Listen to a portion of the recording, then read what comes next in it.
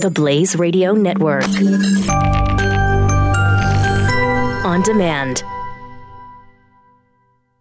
2017 is going to be a volatile economic year. We may see politicians throughout the world attempting to control central bank policies. Several renowned financial analysts have warned that political interference in central bank policies may mean our economic misses of inflation and growth targets. Gold is an international currency that can't be issued or controlled by governments. If you don't have the only hard currency that has outlasted every politician and every failed idea of governments for centuries, you need to speak to Goldline right now and learn how easy it is to add gold to your portfolio or IRA. Now is the time to diversify your financial portfolio by adding gold. Call 1-800-913-GOLD. Buying real gold is easy and fast at Goldline. And you're going to be happy that you finally made the call. 1-800-913-4653. Goldline also offers price protection against short-term market fluctuations on qualifying purchases. So buy with confidence. Read Goldline's important risk information and find out if buying gold is right for you. Call Goldline 1-800-913-4653.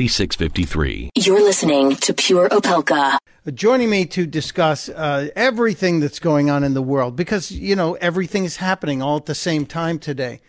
My pal from Heat Street, a fellow Chicagoan who braves Chicago to this day. I don't know how she does it, and yet she does. Emily Zanotti from Heat Street, how are you? I'm doing really well. How are you? I'm good. I'm still envious. You got to be in Paris and in France during the last election.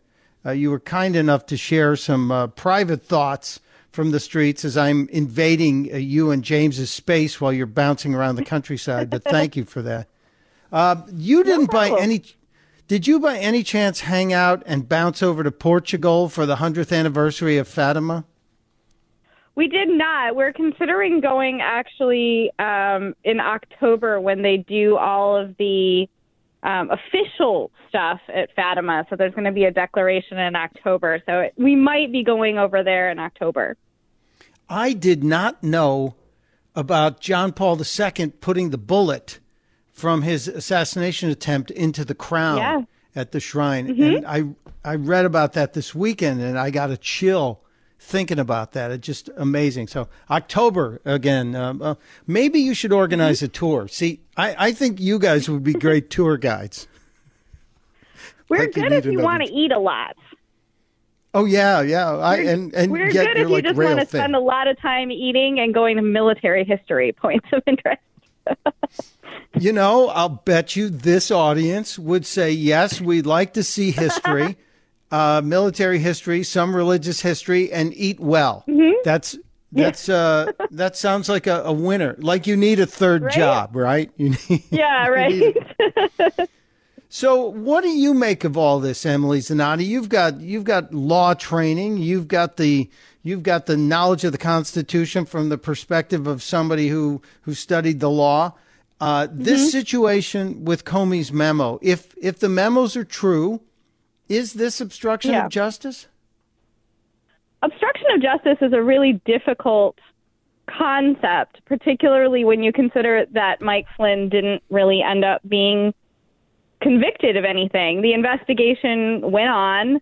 Mike Flynn eventually just left the administration. He was booted from the administration, and that was considered punishment. He went back to private life. So there's a big question as to what justice exactly he was obstructing. And also you have to remember that Donald Trump is actually the head of the executive branch, which includes James Comey.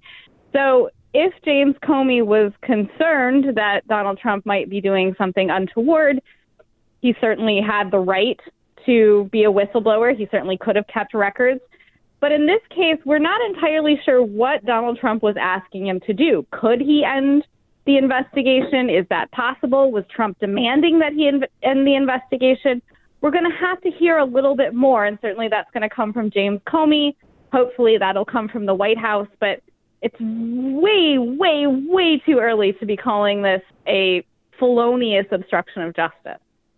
That's a very clearly explained, so even average Joe like me could understand it, breakdown of this, so I appreciate that. The other side of this, there is another claim that the Times makes. And, you know, I understand the Times has an editorial perspective on things that's different than mine. And there is an allegation that the president also suggested to the then director of the FBI that he lock up journalists who print leaks. And I got a chill. And I really said, okay, that's my red line right there. Right there, Mr. President. Yeah. If you did say that, we got problems. Is this even... as a journalist who made it through the Obama administration as well, because we have to remember that a lot of this coverage just started when Donald Trump came into office, but Barack Obama had the same kind of relationship with journalists that this is an evidence of. I mean, James Rosen was wiretapped by the Obama administration. His parents were wiretapped. There has been a continual animosity with journalists from the presidential quarters for the last maybe 10 or 12 years. This is pushing it in an entirely different direction. Can I lock up journalists? No, you cannot lock up journalists. So it's going to be interesting to see what comes of that allegation, which I actually agree with you. I think that's the more serious allegation here. Yeah, I'm getting a lot of heat for standing up. And I said, look, this is something that, believe it or not, I could stand shoulder to shoulder with Don Lemon and Rachel Maddow if this is an issue. And that's probably the only thing on which we would stand shoulder to shoulder. But yet there it is. We'll have to see. And I guess the only way for any of this to become real is for the memos to get into Jason Chaffetz's hands and for Comey to sit down and testify publicly. He said he wants to talk in public. Yeah. Are we even close to that? We're probably getting close to that. I don't know exactly when this will happen, but if he wants to testify, it's almost certain that the Republicans will allow him to testify. There's going to be questions, of course, as to what he can and can't say. He can say a lot more now than he could as a member of the Trump administration, but that doesn't mean he's completely able to say everything. Now, we also have his memos, which will be admissible, and we'd like to see those, too. Those were what we call in the legal field a contemporaneous writing, so they're definitely evidence of what he was feeling and thinking and witnessed at the time. So they become admissible evidence, too. So these are all things we're going to have to look at, and I think hopefully we will get a look at this because these are serious things that are happening. Yeah, I think this is going to go on. I'm hearing rumors that there are a bunch of people telling the president he should cancel his overseas trip. I don't see that happening. Any reality on your end in that latest bubbling under rumor? I don't think that that's going to happen. I think he's anxious to get out of the domestic sphere. And, of course, the New York Times isn't going to stop digging in his stuff if he leaves for overseas. And he really wants to make these speeches in the Middle East, as far as we can tell. So he believes that that's something he has to do right away. I don't think he's going to give that up just because the Washington Post has got its undies in a knot. Are you worried about your mom or dad living alone in their house? Hi, I'm Joan London. Listen, I know how difficult it is to find senior care for someone you love.